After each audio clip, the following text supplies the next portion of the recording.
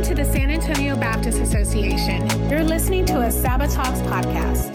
Hello, this is Daryl Horn. I'm the Executive Director of the San Antonio Baptist Association. I want to welcome you to this edition of Sabbath Talks. This is podcast number 11 on the topic of the importance of corporate prayer. This podcast is a follow-up discussion on the Sabbath Live video of the same topic, which is corporate prayer. If you haven't watched the video, we'd like for you to go back to our webpage, which is sanantoniobaptist.org, and watch the video. That video is an introduction to the podcast that we're doing today. If you haven't listened to the previous podcast that we just released, please go back and listen to that podcast. John Butler is with us today. He's our special guest, and he is the pastor of East Rogersville Baptist Church in Rogersville, Tennessee. The church where John is pastor is currently experiencing a move of God.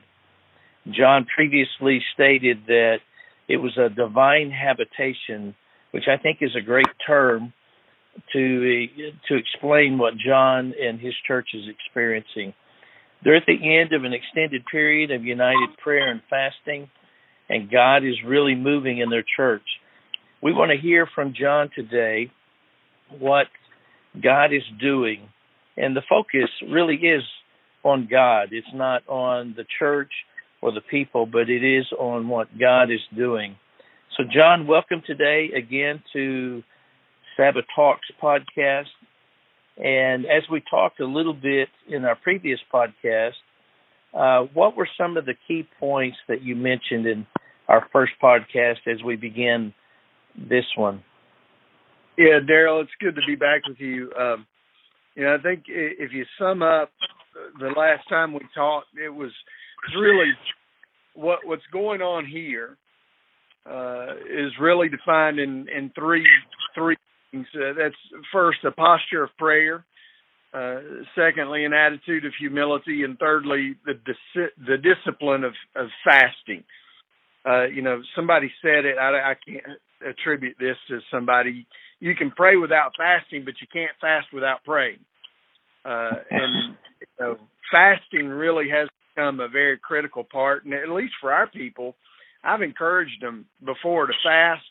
But it wasn't till recently, when we were a part of the Awaken Tennessee, that they really grasped the idea of fasting, because so many of them came and said, you know what, here the two statements that I've heard so many times early on in this movement were, Pastor, we've never really prepared for a time of revival before.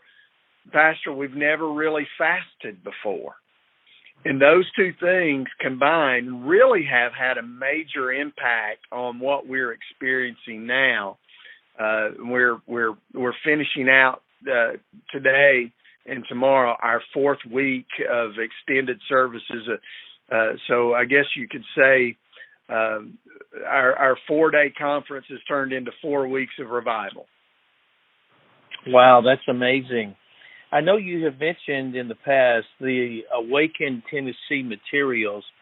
Could you explain those materials a little bit and how they've been important in what you're doing?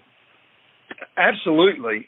Awaken Tennessee is not something, actually it's originally Awaken Nashville. A pastor in Nashville, Tennessee had a burden to reach the city. His name is Dave Clayton. He's a Church of Christ pastor. I've never met him.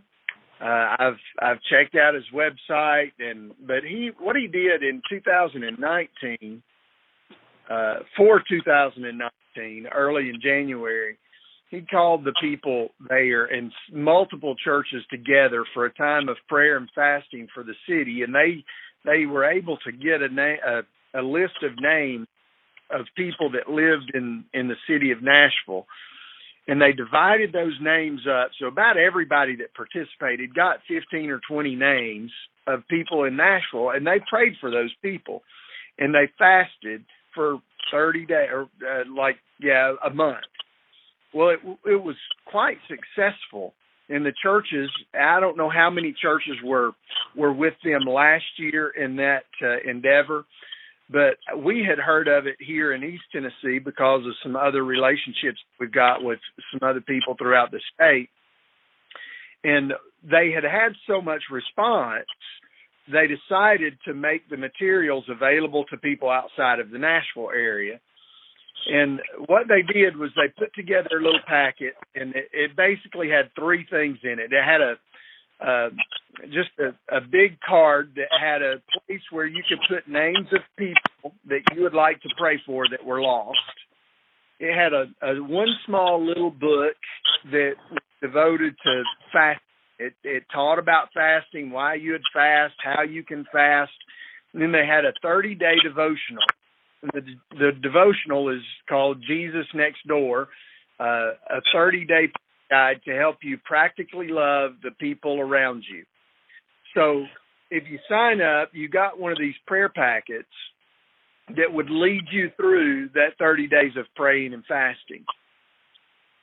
We got some, and we sent a truck down to Nashville and basically picked up. There were well over 40,000 of these packets that went out across the state. Some 1,000 churches across from Memphis to the Tri-Cities up in Upper East Tennessee where we live. Those 1,000 churches spread across the state, most of whom were in Nashville, but a lot outside the Nashville area, decided to do well. And so we got our packets. I get 100 of those packets out at our church, and our church really, they read their little yellow book that talks about fasting, and they began to understand. I had preached, and I had encouraged people to fast. They didn't get it from the preacher, but when they read that book, they bought into it. And they began to fast, and they began to pray. So those Awaken Nashville materials that kind of became Awaken Tennessee because it had spread across the state, really had been critical for us as a church, because those resources in there, the people really began to understand fasting. They could hear it in a sermon, but open that book and kind of read it. It's a really short book. You know, the fasting book I read in about 35, 40 minutes at home in the afternoon. So it's not a big thing, but it really did a good job of communicating why we would fast to the majority of our congregation. So those materials really, for us, I think, help prepare us for the divine visitation that we're experiencing now. It's always useful to have materials like that clarify what the focus is and how to participate. And I have looked at those online, have downloaded everything I could. Our staff has looked at them. I have sent all the materials out to our executive leadership team so they could look at it. It's actually some very good materials. And I believe the webpage is Awaken Nashville, or do you remember, John, what the webpage is? It's awakennashville.com. Okay. All one word there, awakennashville.com. So if you're listening to this podcast, you might want to go check out that website and take a look at the materials. They're very well put together. It's easy to read. It's easy to look at. John, what encouragement could you give to other pastors and churches? Yeah, that's a good question. I'm 51 years old. I've been in ministry. I worked 10 years secularly before I got called to the ministry. Went to seminary and prepared and got out. I started a church, and then I've pastored 3 other churches outside of this. I'm in my 4th church pastorate right now. And I've only been here 2.5 years. Most people say, well, you can't, your church doesn't trust you till 5 years. And that might be true in some cases. God's done some unique things everywhere that I've been. But, a lot of times pastors feel alone. And pastors, I believe most of the pastors have a desire to see their church in a place where I'm blessed to see ours right now. I think that's the heart of most pastors. There's some out there that might not be that way, but I really want to believe that most pastors want to see God move in just in incredible ways in their congregation and in their community. I got an email the other day from a church planner in Canada, and he asked me this. He said, "What is the secret to revival?" And I wasn't trying to be rude or anything. I said, but there's no real secret. For us, it's been a lot of prayer and repentance and trusting Jesus. And I think when those things combined, it's pretty significant. And he responded back that he was very discouraged and the work there was hard. And I know exactly what he's talking about because I've been and I've spent my time prayer walking communities that are infested with drugs and all kinds of things, and you pour your life into community, and that's what pastors do. They try to do that.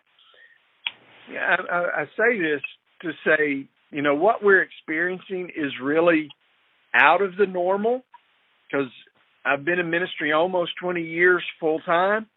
I've never seen it. I've been in church most all of my life and have never seen what we're seeing now. I can assure you it's not me. It's not something that I've done. It's not a formula that I've figured out. So the pastor that's disheartened and ready to quit, don't, because it could be next week God changes things. Our church was really sitting on the edge of a major split. 3 weeks before God showed up. I mean, things weren't good all through Christmas and into the new year. Our attendance had dropped. The church was heavily divided, and I was sitting in the seat going, "Oh no, here we go again."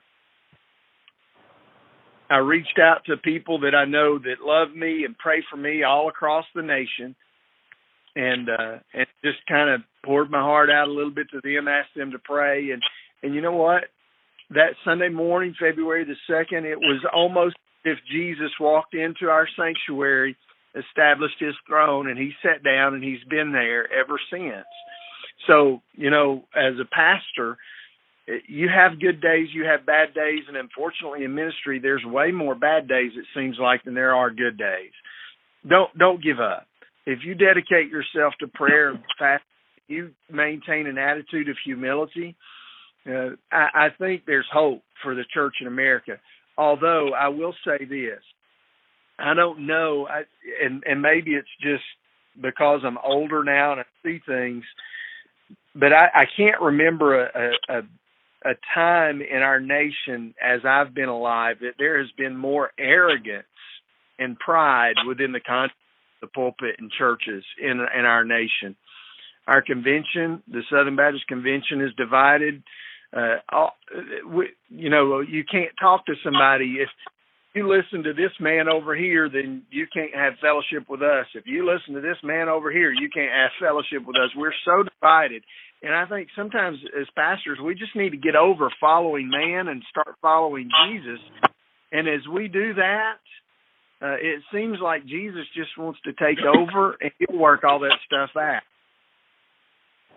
That's a good word. That's a very good word in our context.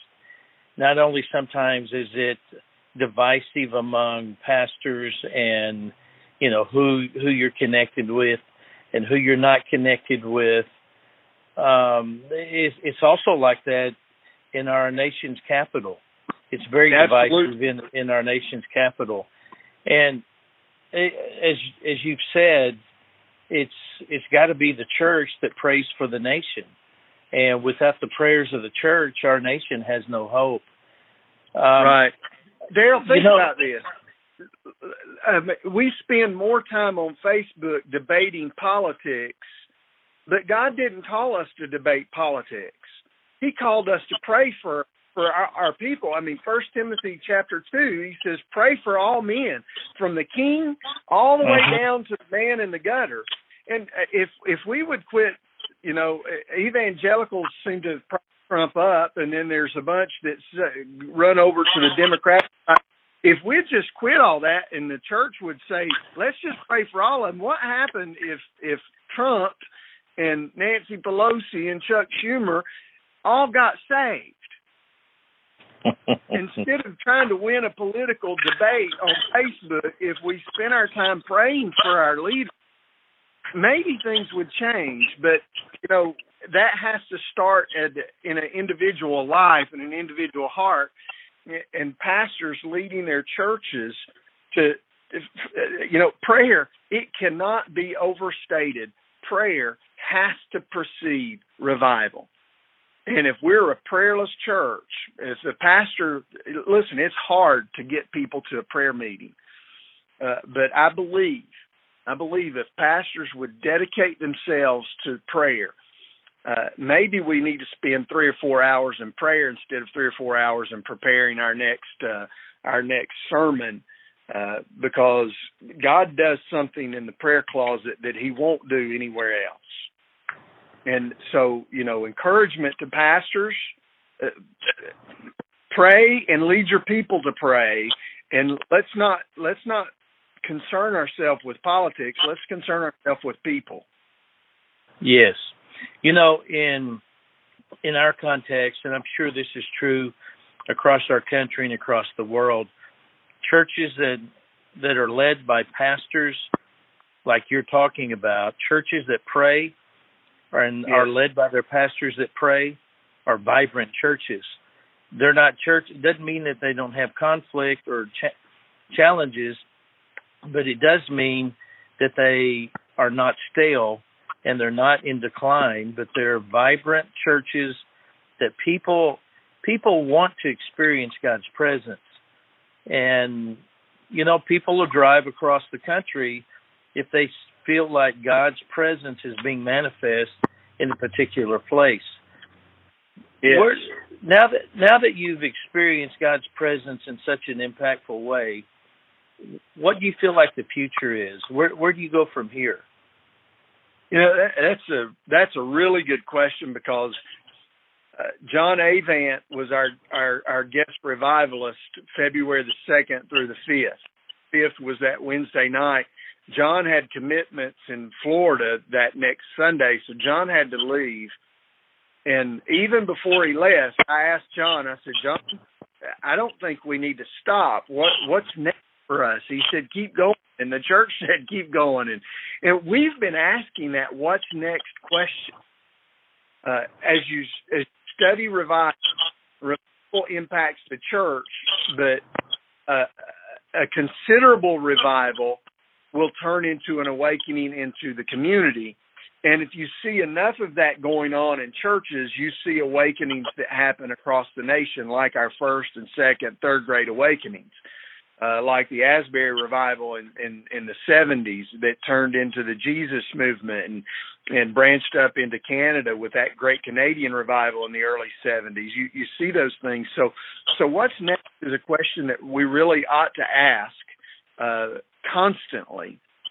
And I'm trying to figure that out for us, and God's leading me in some directions. But I think, you mentioned prayer, and you mentioned the idea of a church that's praying. One of the things that impacted me back in 2010, when God started working on me through this idea of prayer, I'd gotten into a small group at a ladies' conference with some men praying. And as a pastor, I was convicted because I realized that my praying wasn't like some of these ladies that were praying. And I'm like, God, something's wrong with my prayer life. It needs to change. And through all that, I ended up getting a video of Jim Cymbala preaching at one of the Gaither Praise gatherings, I think in 1994. And his sermon was, "My house shall be a house of prayer." And that had become a critical resource for me, and I've shown it in every church that I've pastored since then. And I thought that they needed to see that, and they needed to understand it, because it's really, really, really powerful. But, you also mentioned when God's moving in places like that, in churches, today I've known many people that have went up to Jim Cymbala's church there in Brooklyn, and I've tried to get up there. I haven't been able to make it because that is attractive to people that have a hunger for God. Yes, it is. In the last 4 weeks, just the last 2 nights, there have been a family from northern Indiana in our service. A man from New York, a couple of different men from New York, people from Kentucky, people from basically all the bordering states. We've had people coming into our services. We've had people calling in, and I don't know who this person is. Somebody out in California found out about this, and they found my cell phone number, and they sent me a text. They didn't list their name or anything. They just said, we're praying for you and what God's doing. And almost every morning I get a little, the smartphones and the emojis, I get a little set of hands that look like they're praying from whoever that is in California. So those are really critical. And what we want to see is, our desire here is that other churches catch what's happening. And last night in the middle of our service, one of our local pastors who's been with us almost every night in our services, but he had his Wednesday night service. He texted me in the middle of our service, and this is a very small church. He said, I had 2 more saved tonight. Wow. Well, in the last 2 weeks, he's seen 7 people saved in a church that usually baptizes maybe 4 or 5 people a year in a small country church. And so, that's what's going on. And that's our desire, is if we can help spread the story of what God is doing here to other churches where God might do that in their midst, we might be sitting on the verge of fourth grade. So we pray that way. And for us, what's next really is kind of a twofold. What does that look like locally for us as a church? How have we changed our idea of doing church, so to speak? But also, how can we help spread? And we've got to be careful. What we've seen here is really we've tried to minimize any personality. We don't want pride. Pride says, look at me. We don't want pride to creep into what we see going here. So, you don't see my name associated with things. And we're not trying to reach out to people and say, hey, look at us and look what's going on. But people are finding out, and people are calling and requesting, hey, listen, can you pray for our church? We'd love to see revival. Absolutely. Every night in our services, we start out praying for people that have come in that day, asking specifically for revival in their church. We name names and cities and towns and church names, and we want to see that spread. So, there's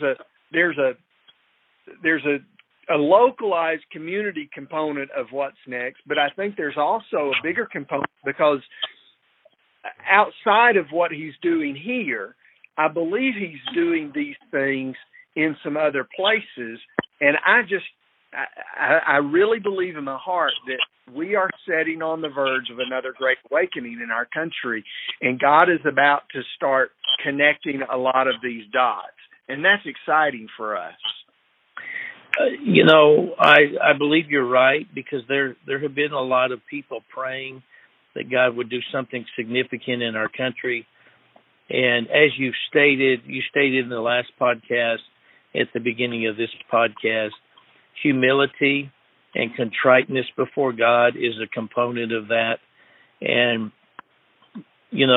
with our digital abilities and all of our programs and other things, sometimes that gets pushed to the side. As we close up on this podcast, could you share some final thoughts with us? And then after your final thoughts, we'd like for you to pray for us again. Pray for our association. Pray for our city, San Antonio, and all the churches within our city, that God among his people would begin to move, and that we too would experience what you guys are experiencing. So if you'd take a minute or so, give us some final thoughts, and then close us out in a time of prayer. Okay. Yeah, I think, if I could leave anybody and say, the question is, how can we see this where we're at? I don't know. But I do know there's some principles, and I think, Daryl, you know this, and other pastors do too. You have to have the prayer. No significant movement of God has started outside of a few people praying. When I got here to Rogersville 2.5 years ago, there had been a group of people praying for a long time. There have been a few people praying for 20 plus years. So, some people said, well, we're just so glad that you're here. All this is happening because of you. It's not happening because of me. So what I would encourage is, if you've got one prayer warrior in your church, you guide them to pray for revival and outpouring. And you keep on, and you keep harping on that.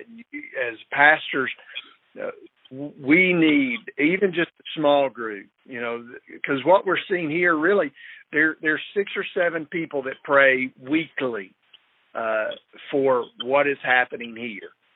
And I think that small group has way more to do with what's going on right now in our particular church than I do.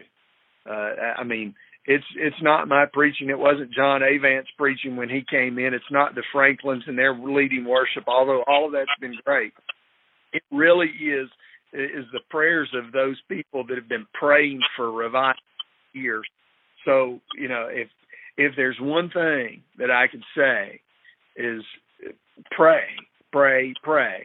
Another thing, I think as pastors, it's good, and what you shared with me, Daryl, about a prayer emphasis coming up in March and April, I think there, I think we plan for some of those things as well. I don't think it's by accident that, I tried to get this revival conference. This revival conference was supposed to happen last spring, and we had some scheduling conflicts. It got put back to this past fall. And we ran into some issues this fall, and then it went into this February. And so we've been planning some of this stuff for 4 or 5 months. So I think planning is crucial. Prayer is the most foundational, most important, but planning. Also, another thing that I've done, I think that helps, is telling stories of past revivals. I've spoken so much about individual stories from the Asbury movement, because that was 50 years ago. We were kind of celebrating when we kicked off this event. We were celebrating that 50-year ago movement that happened, that precipitated the Jesus movement. And in my preaching for a long time, I've been telling stories of the Ulster Awakening, or the great noonday prayer meetings that swept across our country in 1857, 1858. And I think those personal stories of revival really communicate on a very powerful and personal level to us. They've been impactful for me. So I think as we pray, let's begin to plan. God, we want to give you opportunity to do something, and sometimes that planning includes other churches. For us, we've got 5 or 6, maybe even 8 churches that are participating with us on a regular basis. I like the idea of an association coming together and setting a specific time aside to look and pursue Christ with everything in them, and preparing for that before through prayer and fasting. I think God honors those things when his body sets aside the differences and begins to come together, whether it's all Baptist or whether we're Baptist and Church of Christ and Pentecostal or Charismatic or Methodist. I think he honors that, and he has here. And to be honest, our time here hasn't been defined by craziness. We've got Pentecostals and we've got all kinds of people. But we haven't had to deal really with any major issue at all that normally divides us.